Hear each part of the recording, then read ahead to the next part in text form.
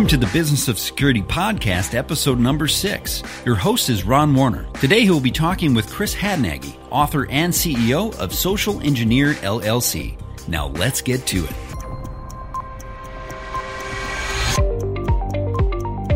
What does the industry need to start talking about that we're not doing today? Information technology is built on a horrible foundation. If we could sort of redo and start from the beginning, we would be so much better off. If you don't invest in it and keep it running, it will blow up. You also have to be able to go in with solutions, not just problems. We have a long way to go if we're going to win this fight. At the end of the day, educated people are really the best countermeasure against all the threats.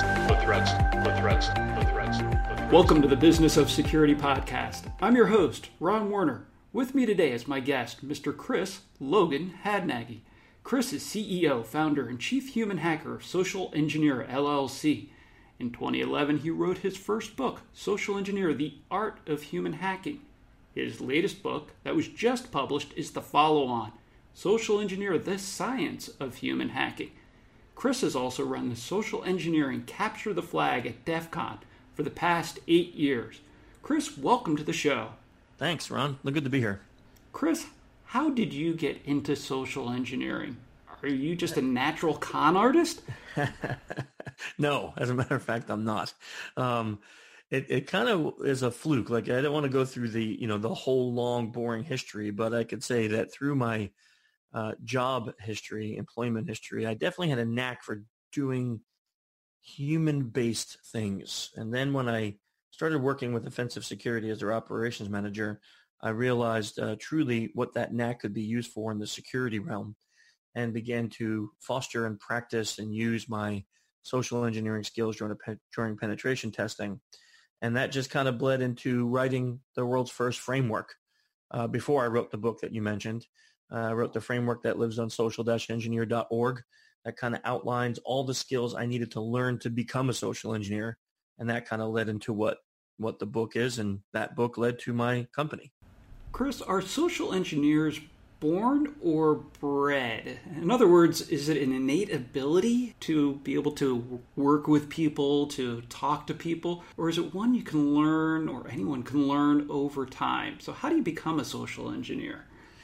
That's actually a really good question. So I don't think it's just an innate ability. I do think there are certain people who will have an easier time at learning to be social engineers, maybe because they're extroverts or they're not afraid of chatting up strangers or dealing with interesting circumstances. So I think there are those kinds of folks that will have an easier time at it. But with that said, one of my employees, a good friend, Ryan McDougall, just gave a speech at DEF CON SE Village about how he went from an extreme introvert to being my lead social engineer penetration tester here at my company. And he's still very much an introvert, but he accomplishes these tasks.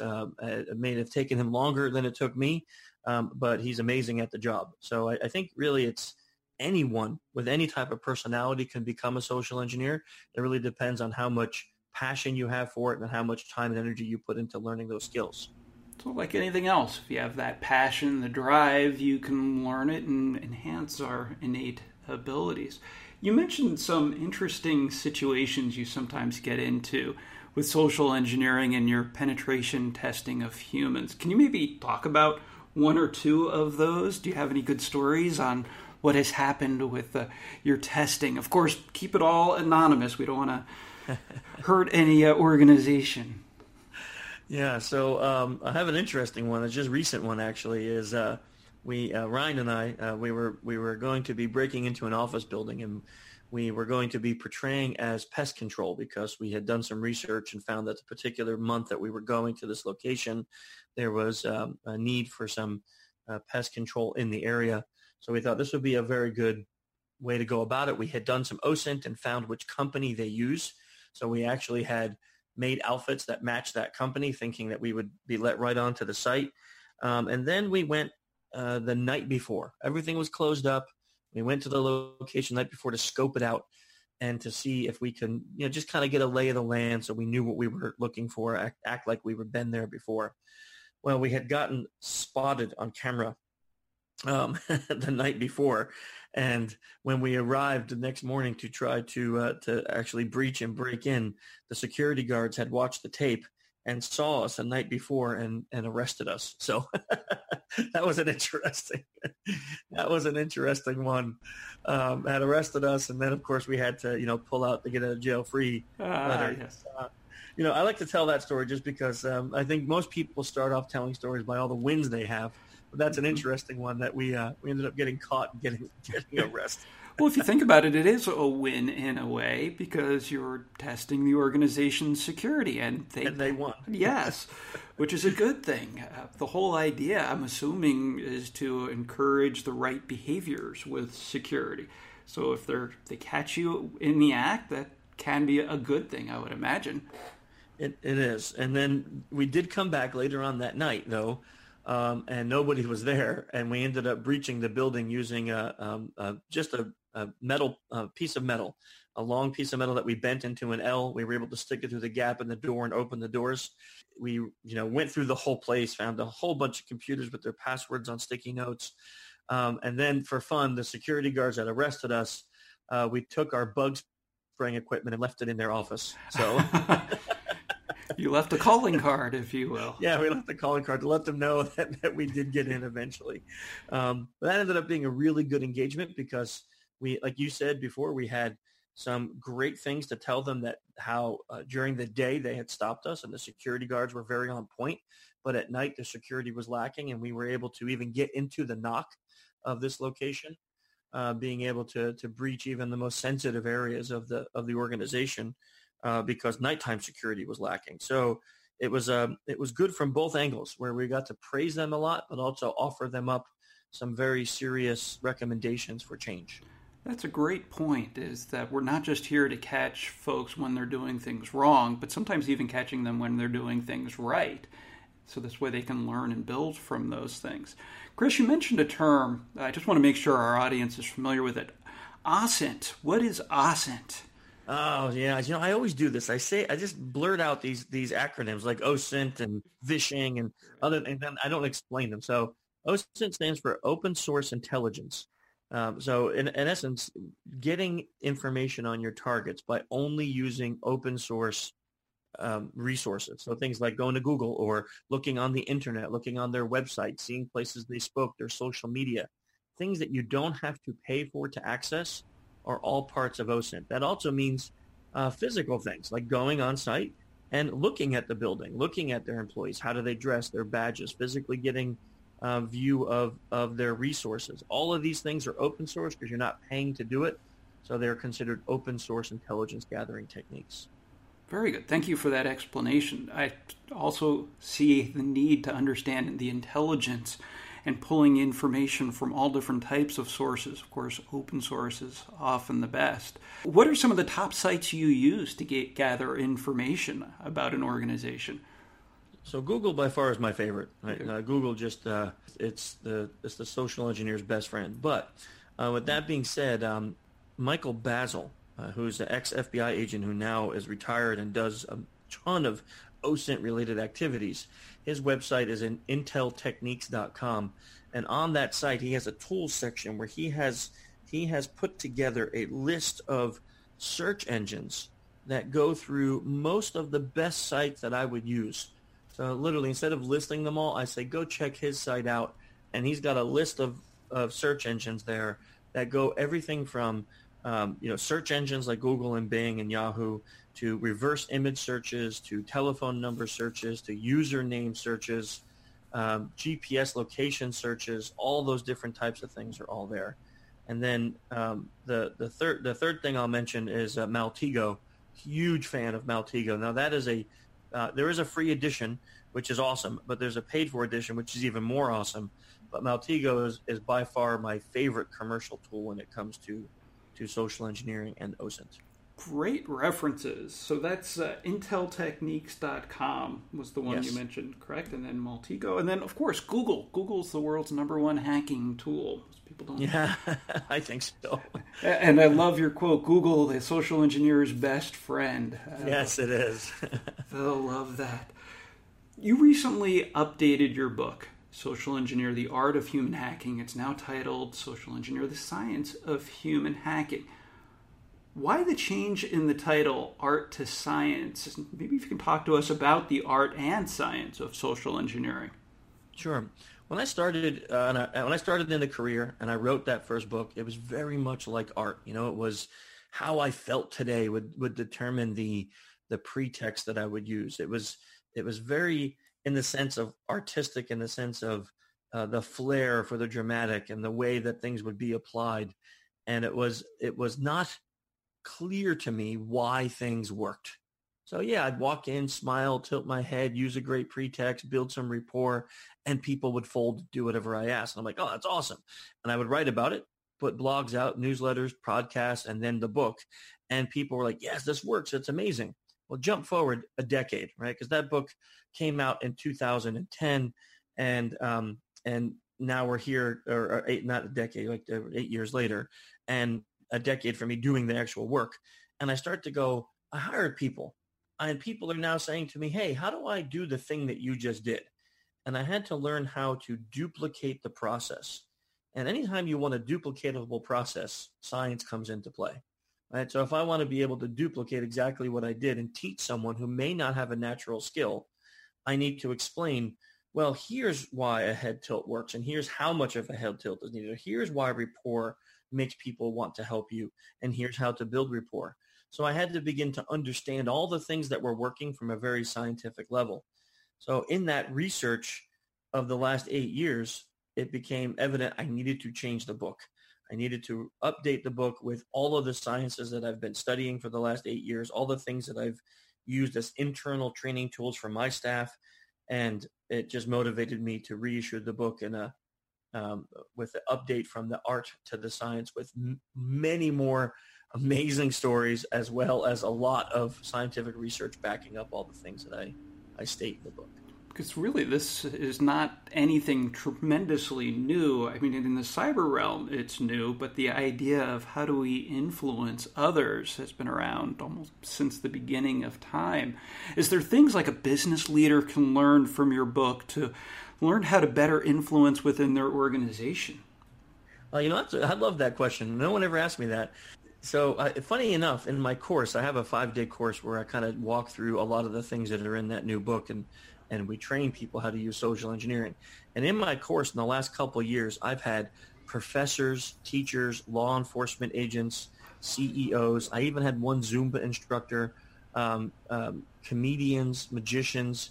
I've had people from all walks of life come through the course, and I didn't write it with that intent. So when I wrote the course, I didn't go, oh, this is going to be great for all these people. But people would go and read the syllabus online and say, oh, I'm going to go take this. I don't care about security. I'm going to go take this for another reason. And I would ask them, hey, why are you in the course? And they would tell me, I'm a magician. I wanted to learn how to use these skills in influencing people. I'm like, oh, that's odd. Okay, great. Thanks for being a student. And then the class is done, and they're emailing me, telling me how much it's enhanced their career and their life. And I'm like, that's amazing. So over the years, I've seen so many different walks of life come through the course, and it benefits every single one of them. Let's take a short break and hear a success story from our sponsor, TrustMap, the business management system for security leaders. Hey, this is Chad Beckman. I just want to quickly introduce Pam Brote. Pam, welcome. Thank you. Pam, tell us a little bit about your background and what you're doing with the Roundtable Network. Yeah, first, thanks for having me. My background is I've been in cybersecurity for 18, 19 years now, which is a long time for this sector. And I've primarily been, during that time, serving the CISO community. So I have a really rich network of Fortune 1000 CISOs. And I've just launched my third services business last year. And it's really to address a market need that the CISOs have around understanding which technologies to look at to fight the war. There's thousands of cybersecurity vendors, and they're getting hundreds of unsolicited calls every week. And if they actually ferreted through which vendors to look at, it would be a full-time job. So I do that for them, and I do that in a very specific way by identifying 4 or 5 products each quarter that I introduce to them in a one-on-one meeting. So I meet with each of my Fortune 500 executives. I have 50 of them. for 1 hour each quarter to present those products. And they love it, and it helps them understand which products are worthy and deserve to be above the noise. There's a little bit more to it. I do other services for them, but that's the centerpiece. Very cool. So you're helping to really sort through the noise, as it were. That's a very big topic now amongst the CISO community, particularly with all the vendors that sometimes have great solutions and other times they have a different spin on an old idea. So tell us a little bit about the success of your program. Candidly, I'm responsible for TrustMap and we've worked together, but what kind of success have you seen and what's the most successful product out of your program today? Obviously I have two customers in a sense, right? My primary client is my CISOs, the 50 Fortune 500 CISOs that I serve. And I do not take money from the vendors. I really am relying on bringing value to the CISOs. And when I do, I monetize in that way. So every quarter I'm reinventing myself. So every quarter I really do have to find 4 or 5 products or services, it can be a service as well, that hit a pain point. Because I'm having 50 one-on-one conversations every single quarter with these executives, it's fairly easy for me to recognize a product that would meet a need. And then, of course, I go through a very rigorous process of vetting that solution to make sure that they can deliver and deliver at scale, because I don't want my executives to be the guinea pig, so to speak. The process is a long one around vetting. And then as far as successful products, I have to say that TrustMap's been my most successful vendor. And how do I measure success? How many of my 50 Fortune 500 CISOs said, I've got to see this product. I have this problem to solve. Over 30, so more than half of my network said, you had me at hello, actually. I do the presentation. I do a short 5 to 7 minute presentation on each of my vendors each quarter. And I usually don't get all the way through the presentation on TrustMap because they resonate so well with the problem that you solve, which is, they need to measure their program and show progress to the executive team and the board. And they're doing this right now manually. And so to automate that and make it put more rigor and consistency behind it is crucial. Actually, it's crucial to their success in their role. A lot of CISOs these days, their jobs are on the line and they have to show what they're doing to their peers, to their leadership team, and to the board. That's wonderful. Thanks for that summary, Pam. I really appreciate it. If the CISOs want to get a hold of you, or perhaps some innovative vendors out there, what's the best way for them to get in contact? I'll just suggest that they go to my website. Obviously, it's really easy to get a hold of me from there. My website is theroundtablenetwork.com, and you should be able to find me. Great. So for everybody, that was theroundtablenetwork.com. Pam, thank you very much for taking time to talk about your program and the success that TrustMap has had. I appreciate it. Thanks for inviting me. Remember, listeners of the podcast can schedule a free trial of TrustMap at trustmap.com/business. Now let's get back to the show. What are some of the top skills a business leader can learn from your course or from the book? Are there a couple of tips you can provide? Yeah. There's a couple that come to mind right away, and they're ones that I use as a business owner and a CEO with 11 employees. These are ones that I use. So the first and foremost is communication profiling. So we use a tool called DISC, and it's a very quick way to profile someone's method of communicating to the outside world. And when I understand your communication method, and you and I are going to be very different how we communicate, if I want to influence you, let's say at an employee review, I need you to fix some things that you're doing that aren't that great. So I'll be like, Ron, I need you to fix these things. Well, I can walk in as a CEO and say, hey, I'm the boss. You're going to fix these things or you're fired. That's one option. Or I can speak to you in your communication profile, which would motivate you to make your changes your idea. And now you want to do them. And that makes it much easier to affect change in my employees. So this communication top of the profiling is top of the food chain there. And secondly, nonverbals, being able to read someone's nonverbal communication, body language, facial expressions, helps you see the things that they're not saying, the emotion that they may be feeling that they're not willing to talk about. And that feels a little dirty when you say it that way, but the way you use it is not to call somebody out. So it's not like, hey, Ron, you look angry. What's wrong with you? It's not that. It's we're talking, maybe we're doing our review. And I notice when I mention Joe, every time I mention Joe, your face gets a little angry. Maybe that tells me that there's a problem between you and Joe that you don't want to talk about. And that can help me to be more aware of the situation. That can help me to look for times where I can maybe smooth the relationship out, or if need be, to actually address it and find out what the problem is to help fix it. So from a C level, I can go through the whole book and tell you every one skill how it would work, but those two are the top of the line for me, how I use them as a CEO. So understanding communications and then creating that empathy with others, being able to see things as they are seeing it, not just as how we want them to see it or from our own perspective. Am I capturing that correctly? Yeah, I think you did. I remember we did a podcast probably 7 years ago, and I asked one of the top skills about listening. So maybe if you can talk about the importance of being able to listen as a leader and as a social engineer and observation. Yeah, active listening is a skill that not many people have.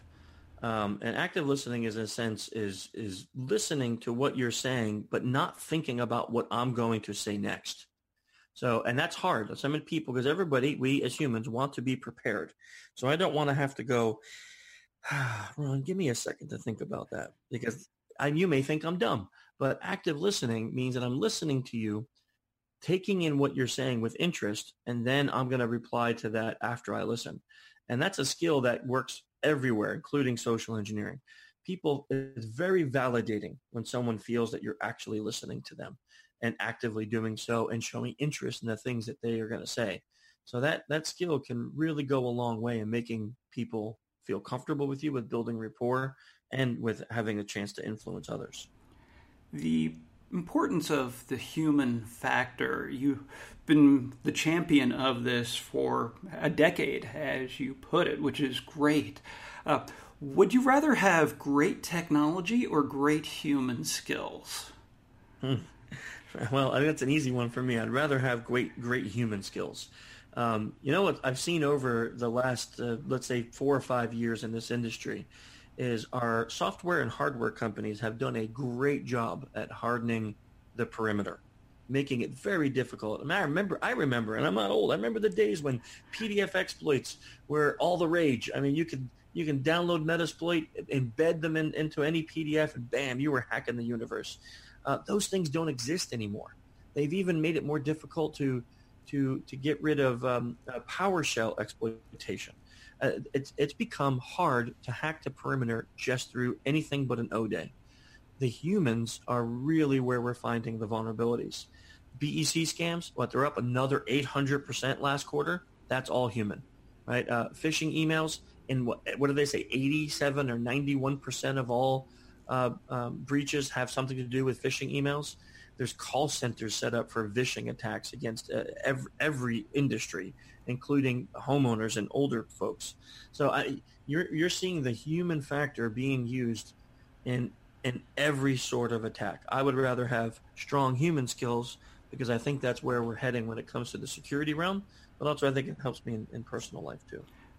How do we solve these challenges? You mentioned all of the attacks against humans. Phishing continues to be a major breach, as you mentioned the statistics. By the way, my whole idea is 42% of statistics are made up.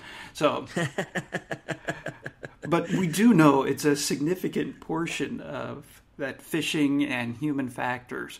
How do we solve this problem? How do we create better humans to be less vulnerable against these types of attacks? Well, you see, here's the thing. It doesn't matter where you are in this industry or in career. If you are a human and not AI or robotic, then you are vulnerable to these attacks. You know, people have been asked before, so because you do this, you're probably impossible to hack. No, I've been phished. I've been phished successfully. Being aware of the attacks does not make you impervious to their designs. It's it's the only way to stay protected is to continually educate your populations on these type of vectors, how they feel when they're getting hacked, and what to do after it happens. Now, you're never going to have a situation where you're 100% safeguarded from social engineering attacks. So it's like it's a three-part process. Educate them on what these attacks are and what they look like. Let them know how it feels when they're being attacked, and that's through active testing, like phishing testing and vishing testing and things like that. And then have a proper non-fear-based reporting mechanism for your employees. And companies that do that generally bounce back from attacks or safeguard from attacks much better than companies that don't have that process nailed down. It's almost like the old adage, plan to fail. Yes. Failure is inevitable. And it's not that I'm a pessimist. Actually, I'm very much just a realist. It can and will happen. As you mentioned, you yourself have been phished. As I bet anyone listening to this have also had this happen to them. It's knowing how to respond rather than react when the bad thing happens. Do you have any tips for proper response when you think something bad has happened due to phishing, or you might have released information to someone maybe you shouldn't have? Yeah, I can tell you the proper thing to not do is to brush it under the rug and hope nothing happens. The hard part in answering that question is, from a corporate perspective, it really depends on what your company has set up. So if your company has no proper reporting mechanism, then what are they supposed to do? So the company first needs to have a place that employees know they need to go if they've fallen for a phish. So if I've been phished and I fell for it, who do I report this to in my company? Right? So even in my small company, we have a sysadmin, and everyone knows that if there's a problem with any of your technology, you report it to him. So we need to let him know right away if something happens. That way he can jump in and take care of it and fix it. You need to have a proper reporting mechanism in your organization. So when employees fall for one of these things, they know where to go and how to report it properly. So then that reporting needs to be non-punitive, correct? You can't just sit there and hammer people, or else they're never going to want to report. Oh yeah, if they report it, next thing you know, their name's in the corporate newsletter saying, "Look at this moron who fell for these attacks," or "Don't be like Chris because he got phished this month." You're never going to get someone to report it again, because they're just that shame and embarrassment doesn't work. If it around the water cooler they heard that Ron got canned because he clicked on a phishing email, you're never going to get someone to report. Right. So it needs to be, let's fix it, let's educate, let's strengthen the weakness. Right, and then move on. One of the techniques I use with my 80-plus-year-old mom is that if she sees something, say something. If something doesn't feel right, let me know. Ask somebody else. I found that often as a great way to defeat social engineering. Hey, this email looks weird, Chris. Can you take a look at it for me before I do anything with it?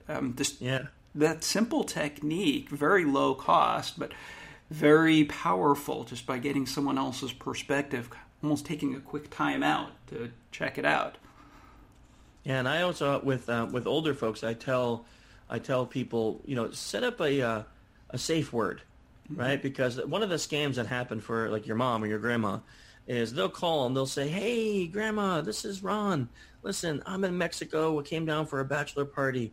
I got myself in a little trouble and I'm in jail.